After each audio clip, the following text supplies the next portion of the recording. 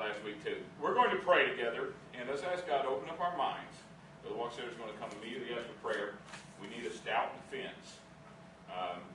That comes from what the Scripture says here. Exhort you earnestly contend. And the modern translation says stoutly defend. And so that's the purpose of this class. We want to have a stout defense. And so let's pray that God will begin to give us that stout defense for what we are believe. Amen. Father, we love you today. We thank you for your goodness and for your love. I ask you to open our minds, and I ask you to bless the teaching. Lord, bless, as you always do, your word. Lord, let us hear it, understand it. Lord, and I ask you today, Lord, to make a force of us, a stout defense, Lord, for the things we believe. We pray this in the name of the Lord Jesus. Amen. Amen. Brother Wachtstetter, come. Amen. Thank you, Pastor. We're going to start off tonight by just reading this verse from Jude 3. And again, why does it say just Jude 3? It's on one chapter. So there really is no chapters, I guess you say it that way. Why don't we read it together? Can we do that? Our theme. Here we go. Ready, begin. Beloved, when I gave all diligence to write unto you of the common salvation, it was needful for me to write unto you and exhort you that you should earnestly contend for the faith which was once delivered unto the saints. Again, that's going to be a little key verse for us. So it's going to be one of those verses maybe you want to put into your little memory bank there and just sort of go over it a little bit. When someone says, hey, I think you're being a little contentious, you want to say, well, I'm just stoutly defending what I believe. Right. All right? And so we're going to kind of start from the basics. We're going to start from the beginning. And as we mentioned already, we're going to go into Genesis pretty soon.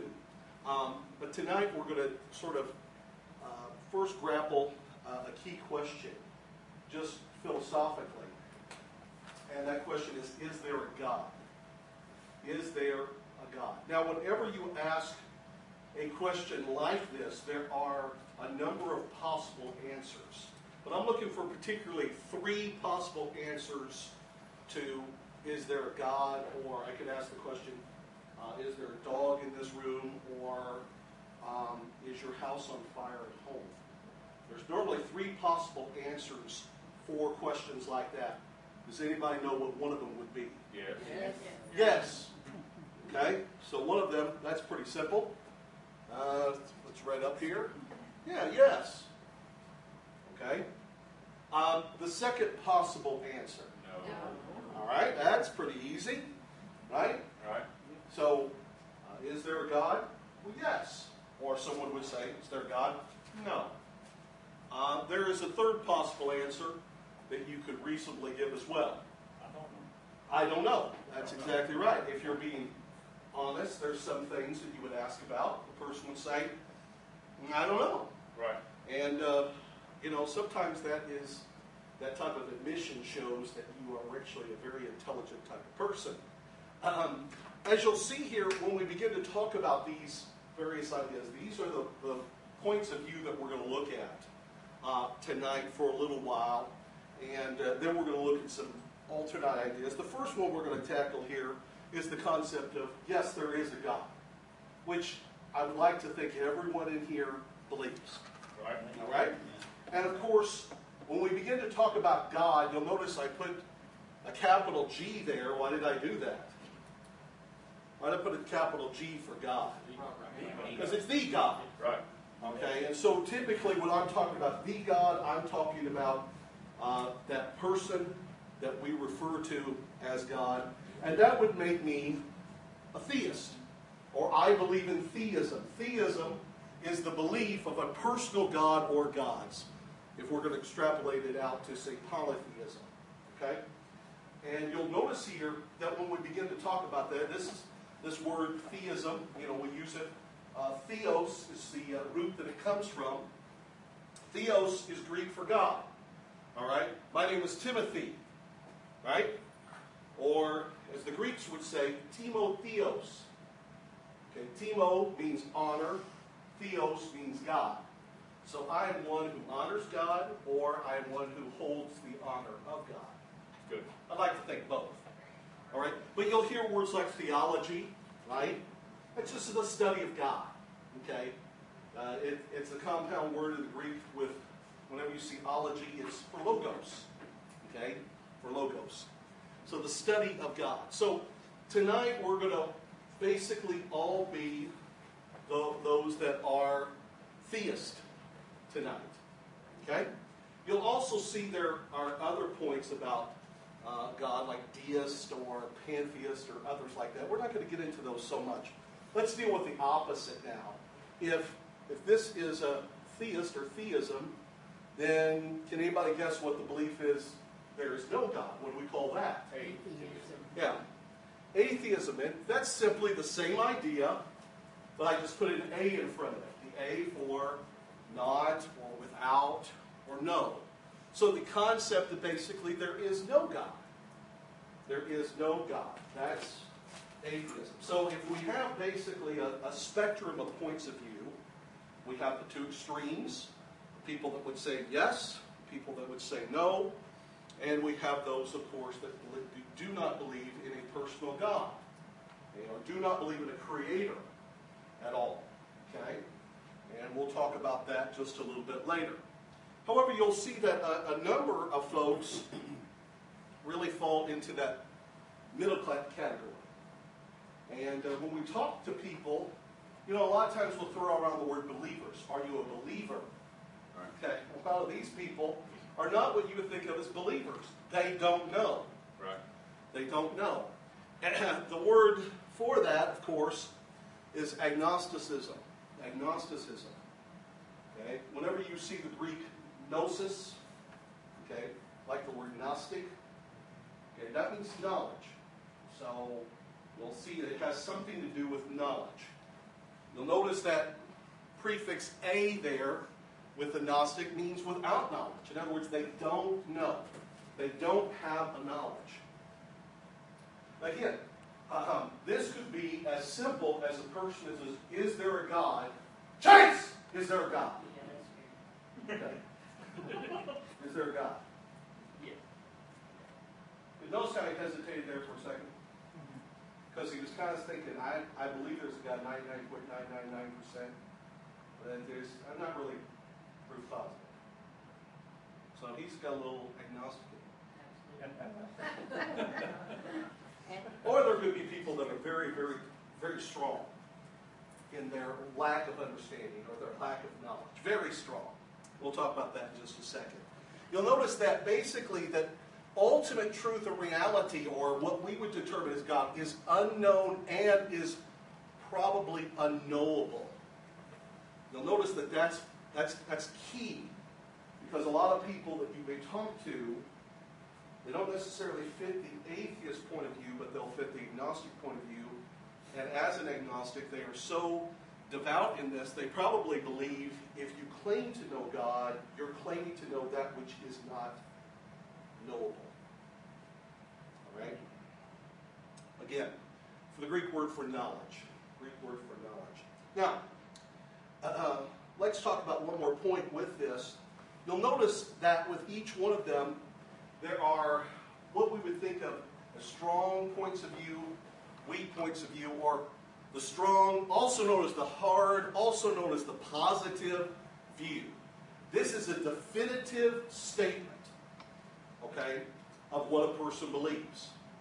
So, if you ask a theist, is there a God? He will say, there is a God.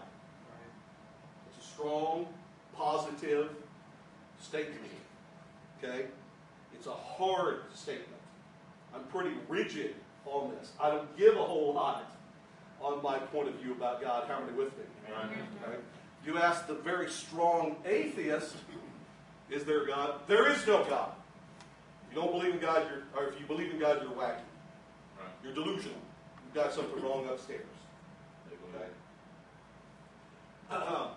And then, of course, the very strong agnostic will say something like, if I get this, you can't know that there's a God. Not only do I not believe in God because I don't know, you can't know that there's a God. Strong agnostic.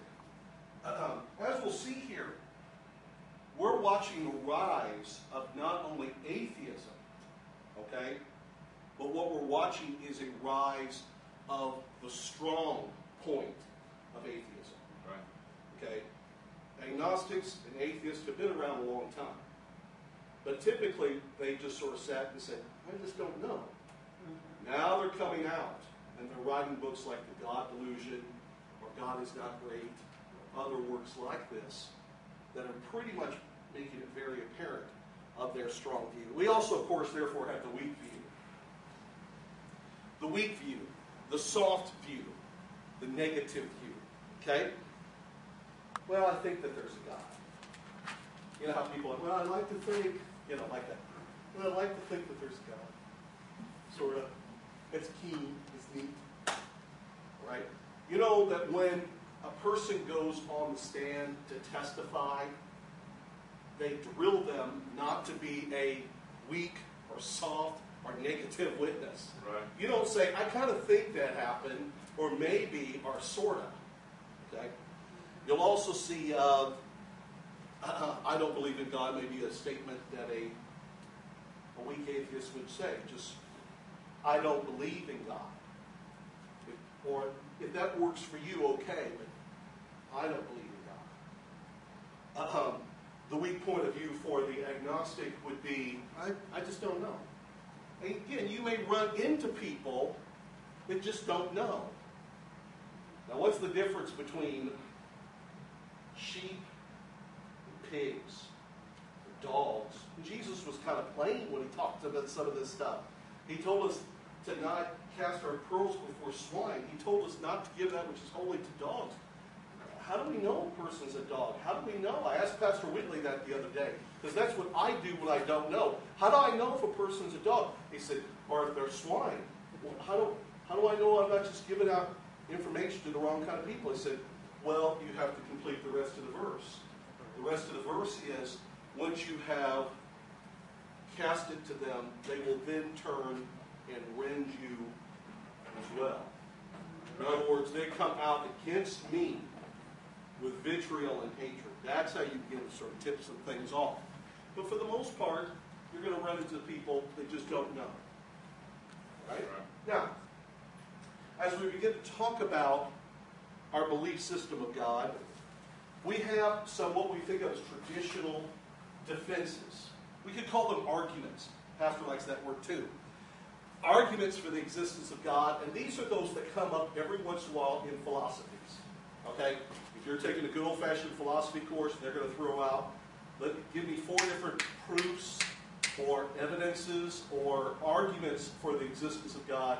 Here are 4 of them. The first one, of course, is the moral law. Moral law. Now, you can say people do not believe in good or evil. You can say that. But notice what happens when something bad happens to people, or when they feel ripped off. What do they say? That was wrong. Yeah. Now, wait a second. If there's wrong, there's right. Right. If there's unfair, there's fair. Mm-hmm. If there are degrees of fairness, then there's ultimate fairness, ergo there's God. Okay, you see how that works? Right. And so that feeling, that innate morality that we have, that certain things are wrong. Okay? It's amazing that when you study certain types of cultures around the globe, that there are similarities in some of their structures of morality. They're not all at the same level, but there's similarities in the structure of morality. Okay? Incest, for example, is something that most cultures do not trumpet as something that everyone should be involved in. Okay? Native Americans were so hard against that, right? The first thing that they would do when they would meet somebody of the opposite sex is they would begin to compare their family trees. That's why you had to know tribe and clan and all that sort of stuff. You wanted to make sure, oh no, I didn't want that. Yeah, that's bad. Okay? So there's a certain level of morality that is innate. And like I said, the person that would deny the existence of God has not only denied God, but the existence of good. The denial of that which is good means we live in a world that has no morals. Right. Is that what you really want? It's as the Russian how writer Dostoevsky said, right? If there is no God, then everything is allowable.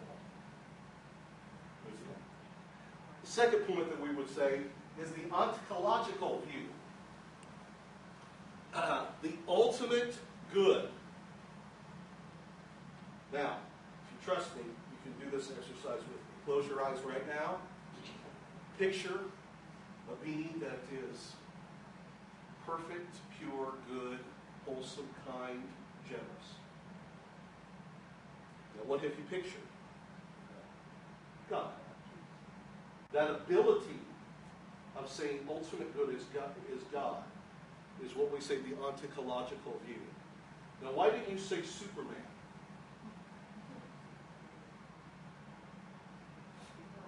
He's not real. Superman's not real, right? Superman's a figment of somebody's imagination. But apparently when you said in your mind, God, right? When you said, God, there's a God, ultimate good, God, then you acknowledged his existence. The question is, who told you the answer to that question? In the ontological view, the person that told you the answer was God. The ability to comprehend God was given to us by God. How many with me so far? Good. It's kind of one of those things. You really be careful if you start to think about this as you're going to sleep tonight. Okay, you maybe sit up all night long and okay, you're thinking about God right now.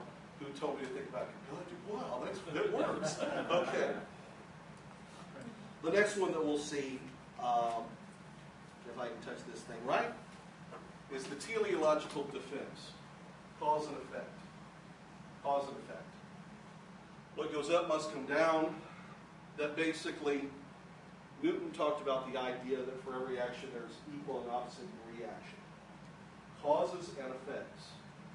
Basically, we are all living under a certain effect. Ergo, there must have been a cause. Good. If there are effects that go on, there was a cause. Yeah. Do we have other ways of explaining the origin of the universe? Yeah. But this one works very well with the model that we have of the universe is the way that it is. Remember Sunday night while the preacher was preaching? Okay? And as he was talking, he was giving all the statistics about the planet, and he was talking about how far away we were and the cause and effect. That you stop and you look at that and you say, if we're closer, we burn up, or far away, we freeze. No, it's if the oxygen level is too high or too low, things happen. Okay, that's the whole cause and effect. And you stop and you say, I see the effects around us. I see the cause. It also, by the way, it also helps answer the question of sin.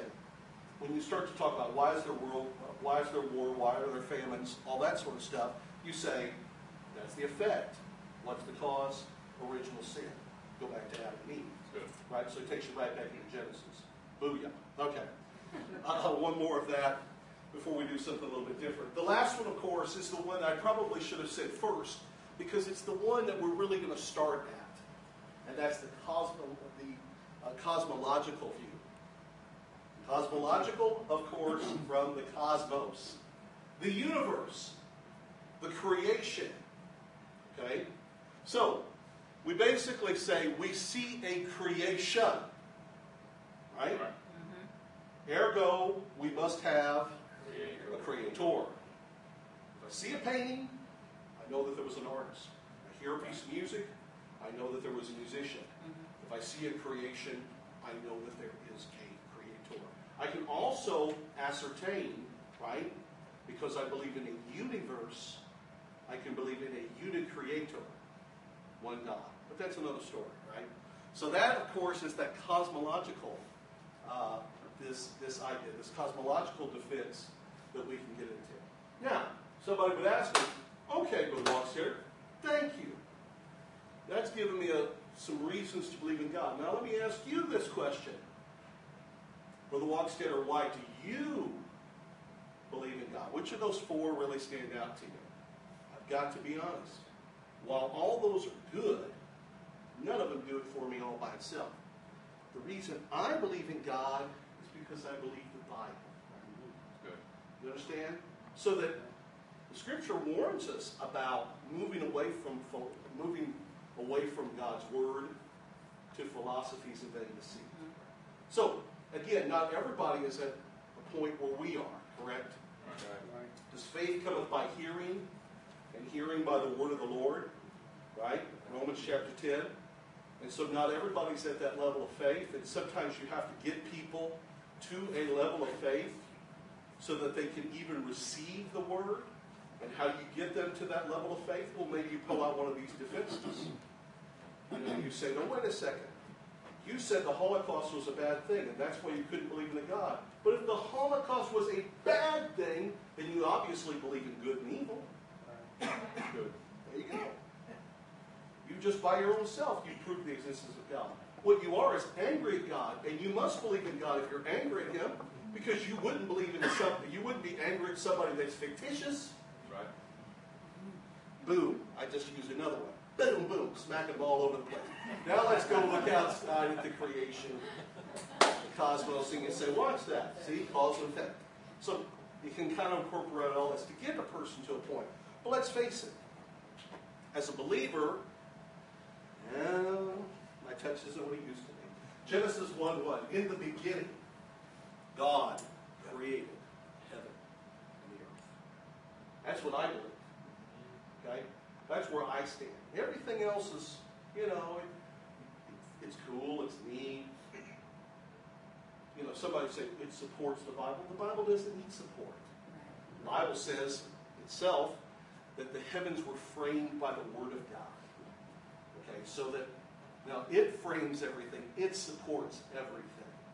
Everything else is just kind of cool, neat. Maybe helpful with a person who hasn't reached a level of faith yet. Now again, this verse right here, boom, is the one the devil hates probably more than any other. I know we'd say, well, it's Acts 2:38. But here's the deal. If he can get you reading into Genesis and believing what you're reading, then you see the need for Acts 2:38. Because you see the fall of man. How many with me so far? Right. You see how we become alienated from God. Okay? And you see why God has the right to make the rules because He's our creator. Correct? Right. Okay? It's not just like He didn't just show up, like some weirdo is showing up in my bedroom going, I told you to do thus and so. Where did you come from? No. I step in my daughter's room every once in a while and say, it needs to be clean. I'm the creator. I have authority. Dominion. Right? And if the devil could, he would like for you to begin to question this particular verse. In fact, somebody once noted if you can believe the first 4 words of the Bible, you can read it, you can believe everything else.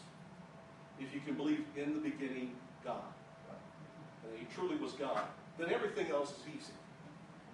You get right down to it. And that's why we have to stoutly defend this verse. Yes, sir. Because this verse is under attack.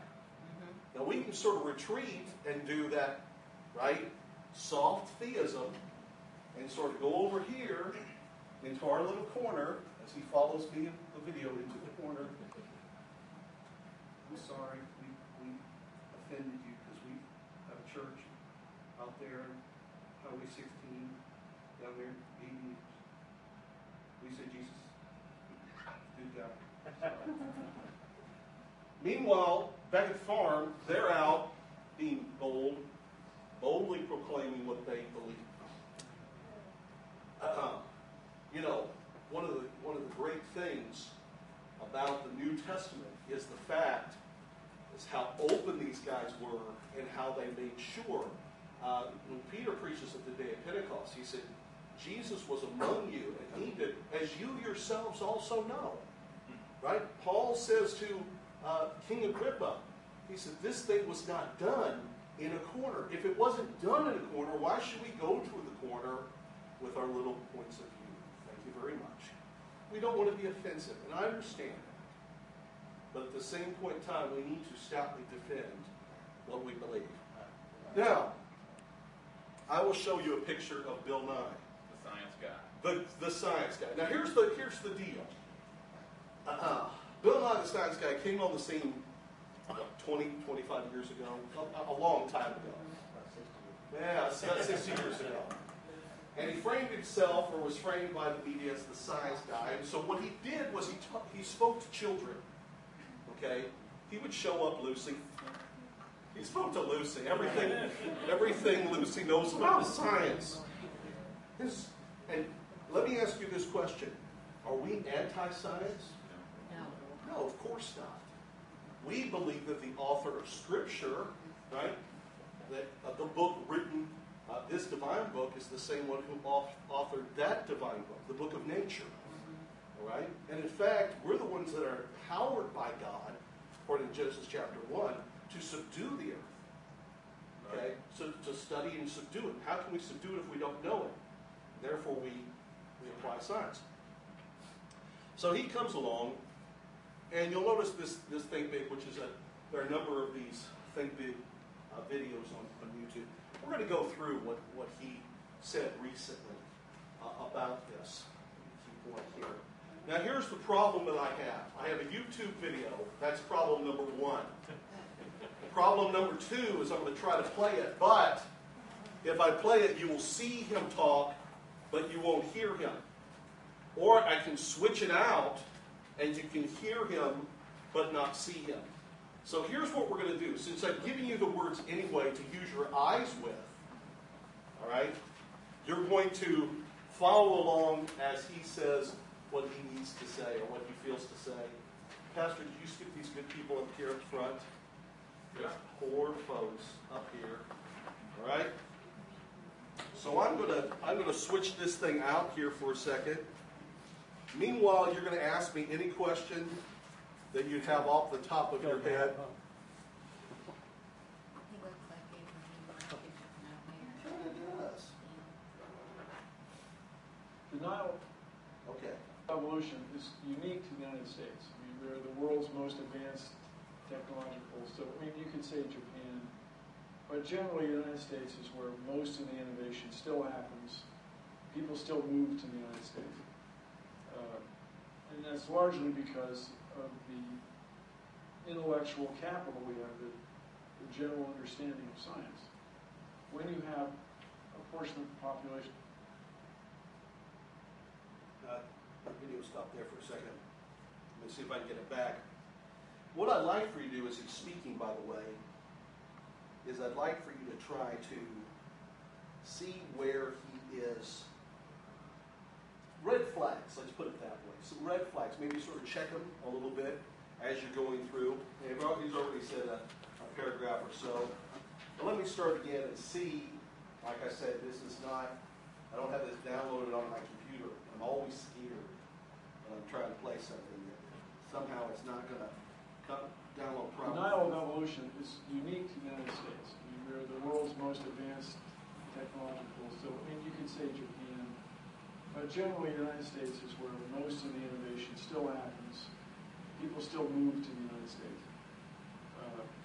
And that's largely because of the intellectual capital we have, the general understanding of science. When you have a portion of the population. Sorry. It does not believe in that. It holds everybody back, really. Evolution is a fundamental idea in all of life science. It is in all of biology. It's very much analogous to trying to do geology without believing in tectonic plates. You're just not going to get the right answer. Your whole world is just going to be a mystery instead of an exciting place. As my old professor Carl Sagan said, when you're in love, you want to tell the world.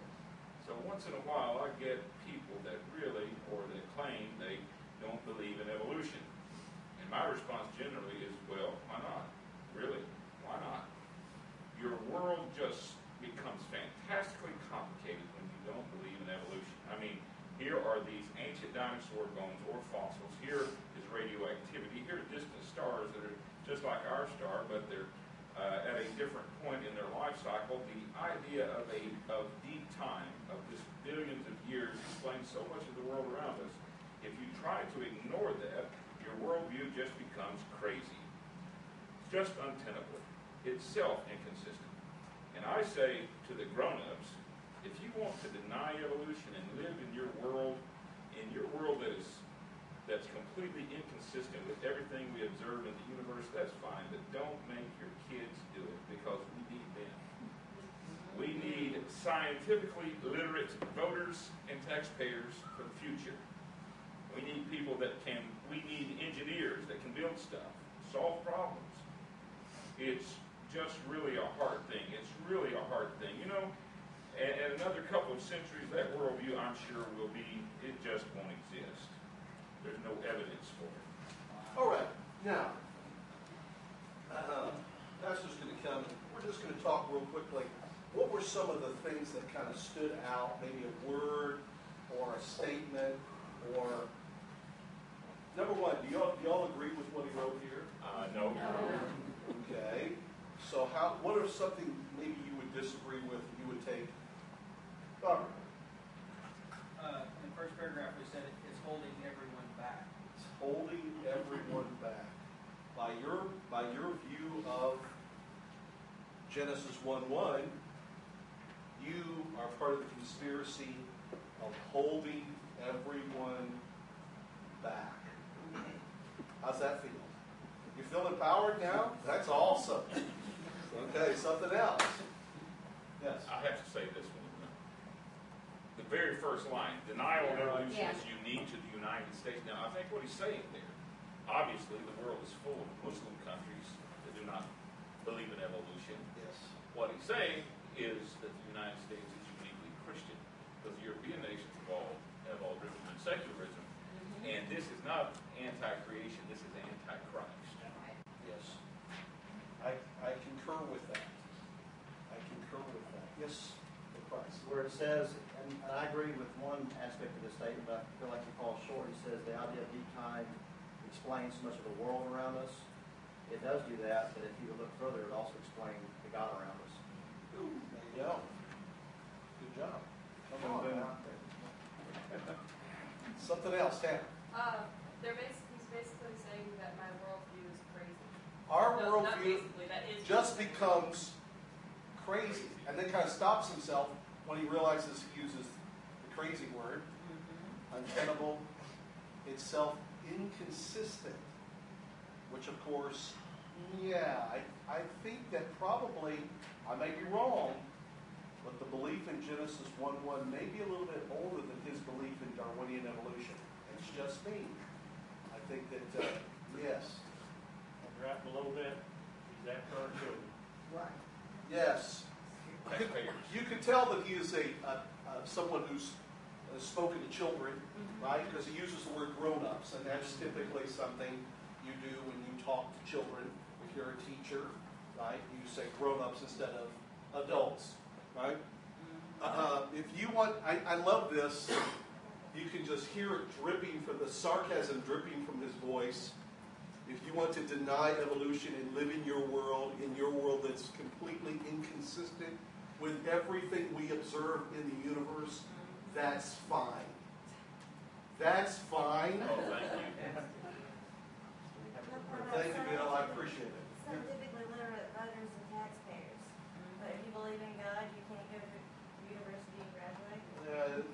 We need, again, notice the deal that he uses here. We need engineers that build stuff. Sistine Chapel, Yeah. Westminster. Yes. Bible church.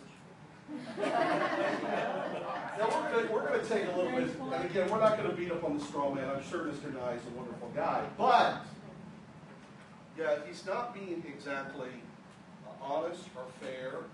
I also appreciate the fact that somehow he can understand that America is a place of large intellectual capital, quote unquote, that we're a literate place, but he does not see the connection there with our belief in God and the Bible. When chances are that's why we are a literate people. And yes, I was going to say, just through the whole article, he started out first, he united us as Americans, and then he separated us between the intellectuals and the Christians. So immediately, like, he brought us together, and then he completely separated you as a Christian from anybody with any sort of thought or intellectual hold on society.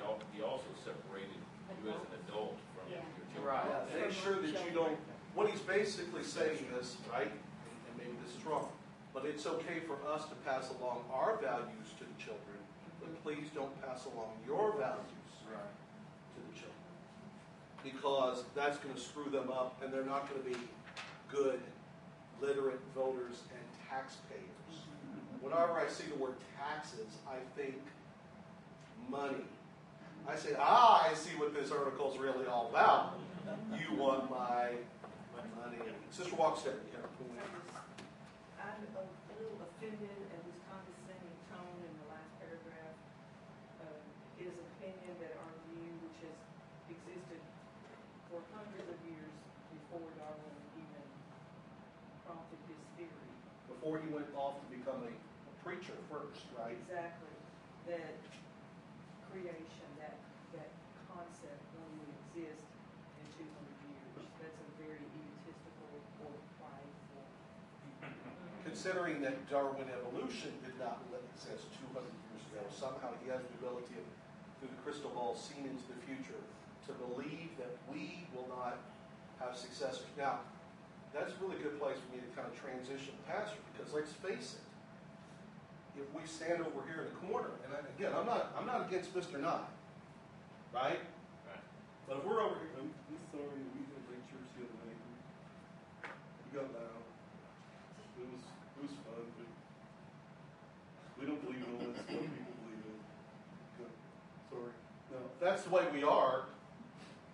Meanwhile, they are boldly proclaiming, right? Boldly proclaiming, unabashedly, unashamedly, what they, then maybe, yeah, that it's possible to win, to lose this war. I believe God will always have a remnant, don't get me wrong, but we could lose the culture war. And we are in the midst of a culture war right now. I'm not talking about physical violence, maybe not yet, but when you start labeling people as crazy and people that hold the society back, that doesn't sound like America. That sounds like Nazi Germany of the 30s, my friend. All right? And so we're probably going to look at this. I'd like for you to bring this again next week. I'm going to turn this over to the pastor. I'd like for you to bring this next week. Bring it. And we're just going to, like I said, just kind of systematically chip away at why this is not really good science. Okay? Why it's not fair. And why Mr. Nye is wrong. Right? One thing I want to thank you, Brother Wachtstetter, did a fantastic job. Absolutely fantastic. We have a few minutes. There's one. I'm going to address everything in this letter. Okay, we will not have time to do it tonight. We're going to address the old Earth idea. We're going to address dinosaurs. We will have a defense, and an intelligent defense, one far more intelligent than the intimidation tactics used by these jerks. Okay? This is intimidation. It has nothing to do with facts, or it has nothing to do with archaeology or anything. Now, but there is one part of this I wanted to focus on. Where is it where he says, when you're in love? The very first Third paragraph. As my old Professor Carl Sagan said, when you're in love, you want to tell the world. Now, A, what is he in love with? What is he in love with? And what does he want to tell the world? Does he want to tell the world about, what is he in love with? If you don't believe for a moment that these people are militant, they've told you this man, and they were, believe me, this is vanilla. When you get into Richard Dawkins, Christopher Hitchens, some other people we're going to discuss, these are the leaders, these are the preachers, these are the evangelists for this love. Okay? And it's not so much a love for digging in the ground and finding bones and tectonic plates. This is a hate, not of Islam, not of Hinduism or Shintoism, not of Buddhism, but of Christ. Right. Make no mistake about that. And these people are the evangelists, and they are in love with the prospect of alienating, isolating, and eventually persecuting you and I. Bill Nye's a child evangelist. Is it? He has a children's ministry. He's a child. I'm just saying he's. Yes, what I'm saying. He has a children's ministry. That's the children's ministry. He's that's very. That's for the church, the religion of evolution. If you want to draw this, this analogy, that is what it is. He is the Sunday school superintendent for this love. He's the children's evangelist for this love. Now, do we stoutly defend? Because I assure you, they are stoutly offending. Right. They are on the offense. We will stoutly defend if we. That's why we are having this class. Okay, I know we're in Searcy, Arkansas. This is not a huge university, and maybe there's. You look at this little group, you say, what can we do? Well, we will start, if no one else does, we will have an intelligent answer and a stout defense that I assure you they will not have an answer for. And now we're going to give you some biblical views, okay? When I made the statement last week, when they put up these dinosaur bones, these skeletal remains of these dinosaurs, very seldom do they find a complete dinosaur skeleton. They'll find a bone here and a bone there, and they fill in the blanks with, they manufacture some of the bone, and then they will further extrapolate where the muscle and sinew were, and where the eyes and the shape and the skin, and they further extrapolate some other things until they can produce for you a replica of a dinosaur that lived billions and billions of years ago. Okay? So what I'm going to do when we are discussing alternative views, I'm going to go into Scripture. This book that we read is only about yay thick, and it covers the entire history of man, even into the future of man, into eternity. So that's a remarkable feat. Yes. The Bible is remarkable for no other reason for its brevity. Yes. It can cover the history of the entire world, even into the future, in one volume, and stand the critique of millennia. Yes. Without being disproved. It is an incredible, incredible document. Now, what we're going to do, we're going to go through the Scripture, and we are going to build a skeleton. Because obviously, a book this thick, it cannot fill in every blank. But it gives us, we can dig up these truths, we can dig up these bones and put them together and extrapolate, fill in those blanks. For instance, the creative days. The first day, the evening and the morning with the first day, the evening and the morning with the second day. Now, I don't guess I have time tonight to get into any alternative explanation, but let me say this in answer to the science guy here. Okay? The old Earth theory, the old Earth philosophy, there's nothing wrong with that. I don't see there is no prohibition of that in Scripture. In fact, if God is old, I have no reason to believe that His creation, the heaven of heavens, isn't old as well. And in the beginning, I don't know when in the beginning was. Right.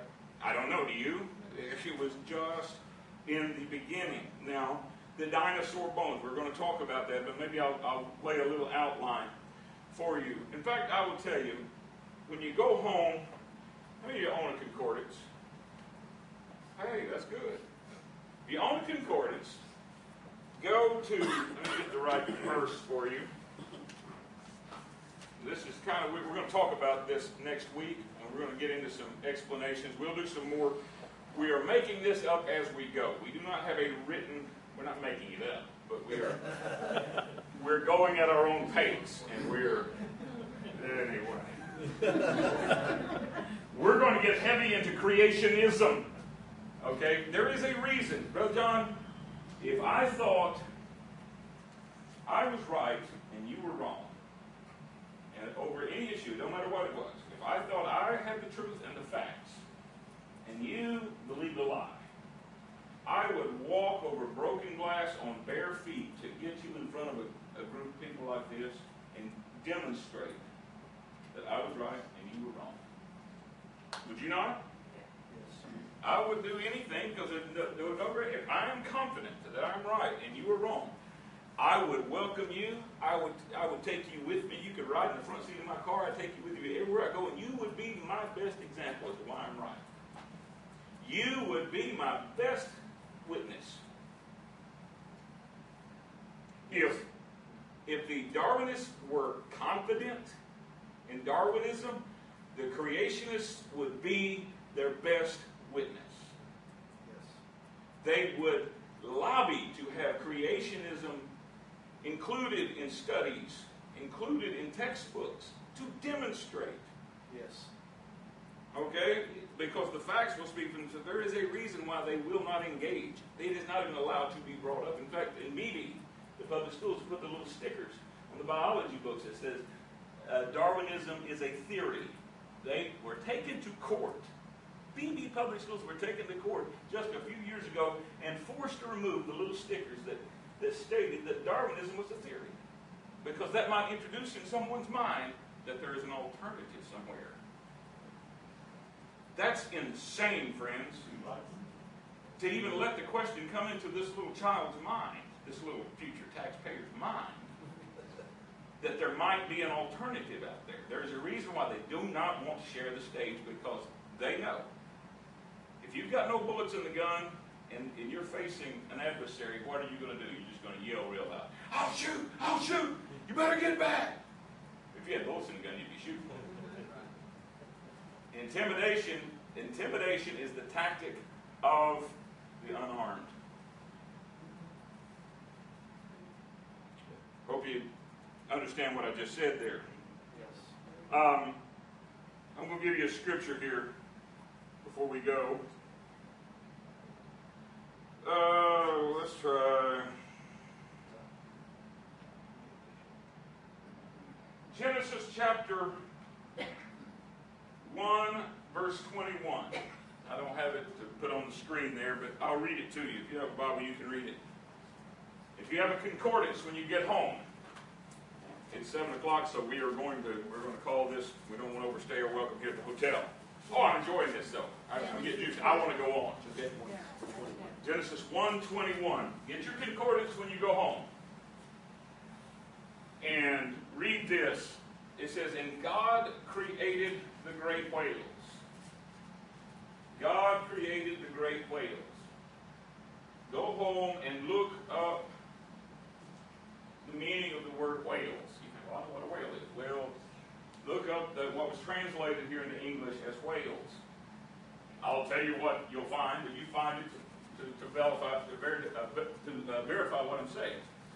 Okay? The word whales was translated from a word which actually means giant reptiles, sea monsters, dragons. Okay. The 5th day of creation, okay, was the time in which these dinosaurs created. We will talk about, please come next week, and I hope to get into some of this. If we don't get to next week, we're getting to it. Be patient. We're going to give you real, solid, biblical answers that do make sense, and they are not crazy. Okay, but there is a place in the Bible that they stand up the straw man and say, well, these people don't believe the dinosaurs existed. No, the Bible says they existed. Right. They existed in the 5th day. Well, you say, well, how could they exist in the 5th day? I'm a believer. I may cross theological swords with others. I'm a believer that each day of creation was not a 24-hour day. In fact, you won't find, it appears as though the 24-hour day was created in the 4th day. It says when he created it, he said he called the night, the darkness night, and he called the light day. It wasn't until the 4th day that the solar day was created. Okay, so I believe that each of these days, in fact, I can prove to you, I believe this, that we now live within the 6th day of creation. We are still in the 6th day. It has been going on for about 6,000 years or more. Okay, and I can verify that by this verse. Well, gotta go. We'll get to this next week. Okay. It's at 7:03. You're fast. You're good. Okay, hey. Drop that, shall you? of the devil anyway. You don't know that. What verse you got? Look with me at Genesis chapter 5. And again, I'm going to use the old school stuff. The word day, and we're going to study this in depth next week. The Hebrew word yom, which doesn't necessarily refer to a solar day. It's a defined period of time, evening and morning. But look at what it says in Genesis chapter 5 and verse 1. This is, and we've just finished the creation story, the story of Adam and Eve, the story of temptation and the fall, the birth of his children. We've just covered that in the first 4 chapters. And then the Bible, only then, it's kind of like if you saw a movie and you have the opening scene, you know, where the cowboy is shooting it up and he's laying under the wagon. And then comes from Columbia Pictures.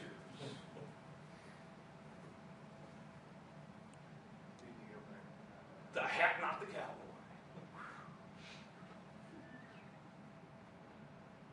And they introduce it, starring Timotheos Wachtstetter.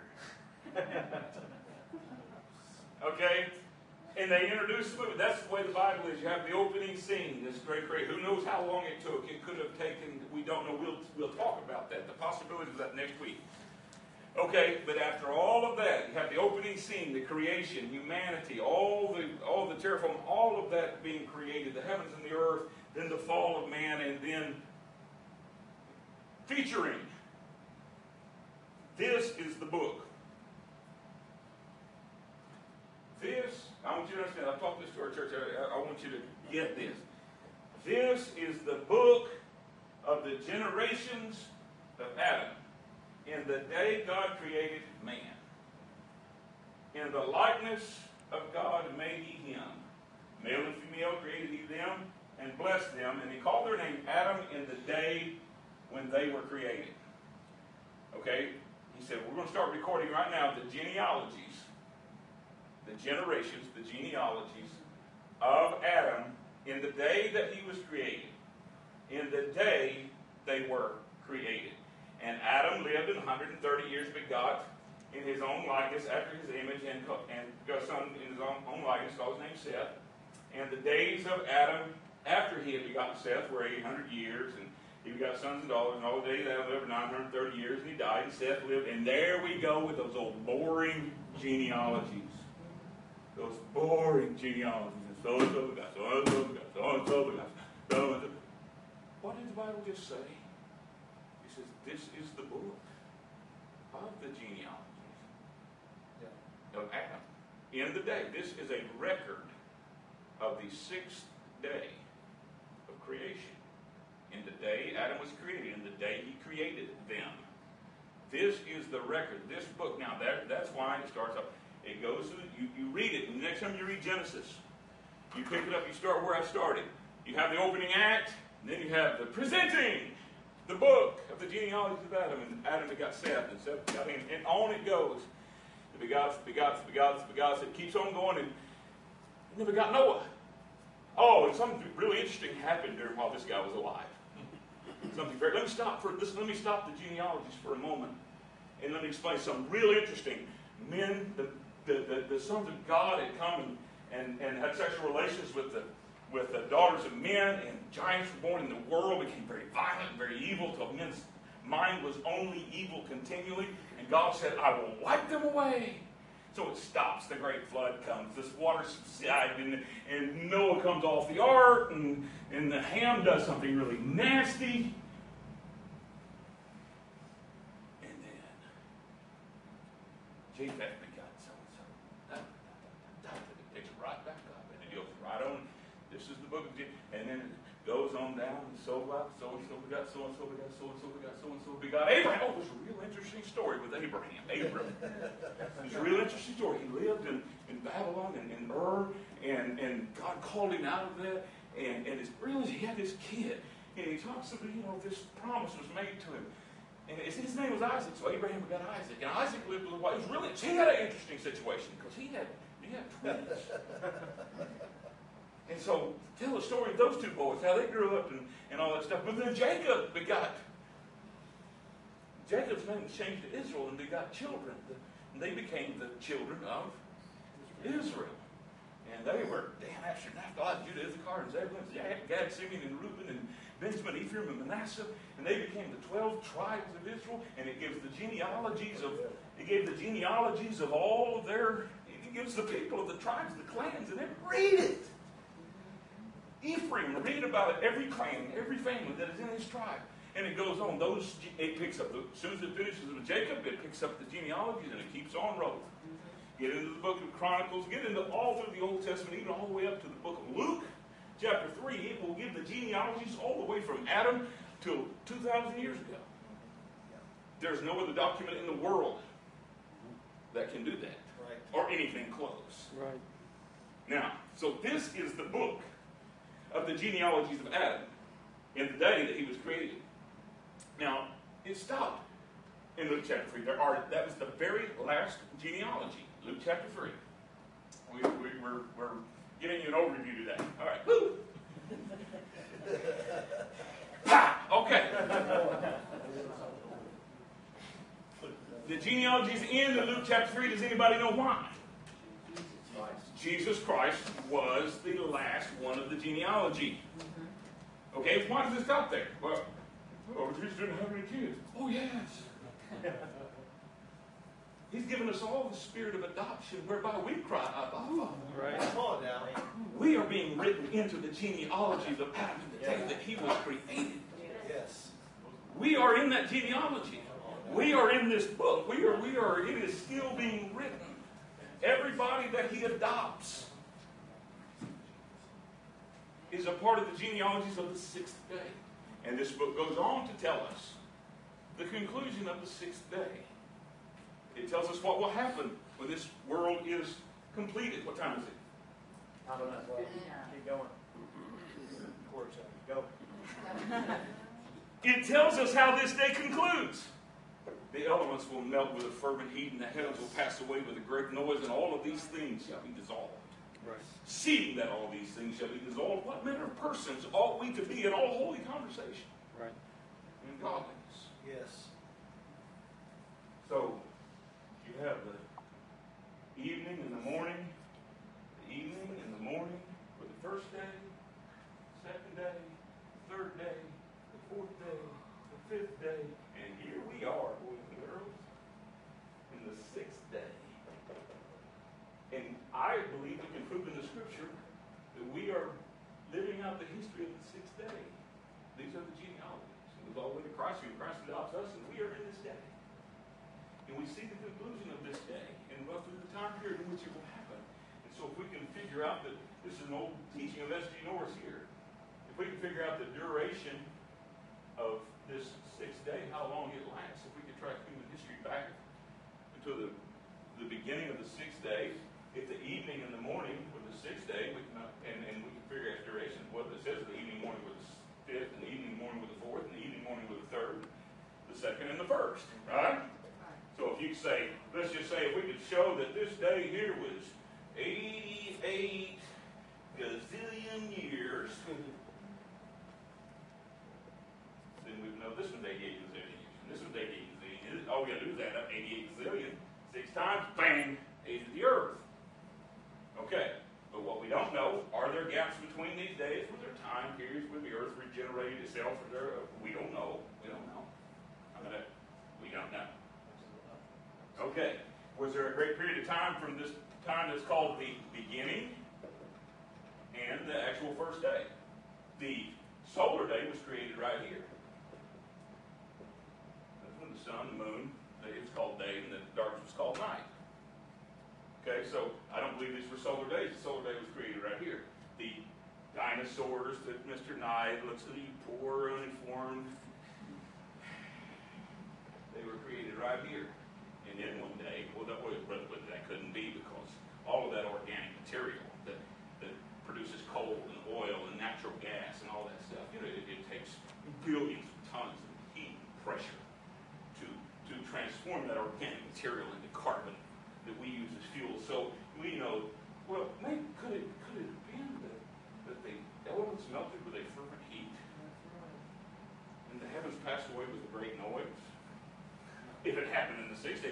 sixth day ended, is it logical to believe that's how the fifth day ended and the fourth day ended? Science itself teaches us that there have been 5. You read it. Bill Nye will agree with this, that there have been 5 major cataclysms on the earth. The Bible tells us the same. The dinosaurs and all this other organic material, they lived in the 6th day. Okay? Or the 5th day, rather. And there was a great cataclysm at the end of the 5th day, as there will be at the end of the 6th day. Well, what about, I thought there were 7 days of creation. I'm done. I thought there were 7 days of creation, and there are. But there's one major difference. Can anybody tell me what the difference in the 7th day is in the first 6? Yes. Never ends. There's no evening and morning. That's what we call, boys and girls, eternity.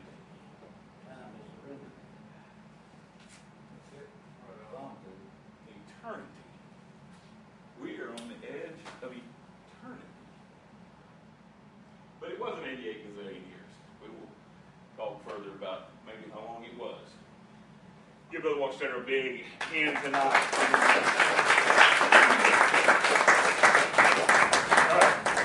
Because Bill Nye stands up quite a few straw men in here and puts words in our mouth and then debates those words.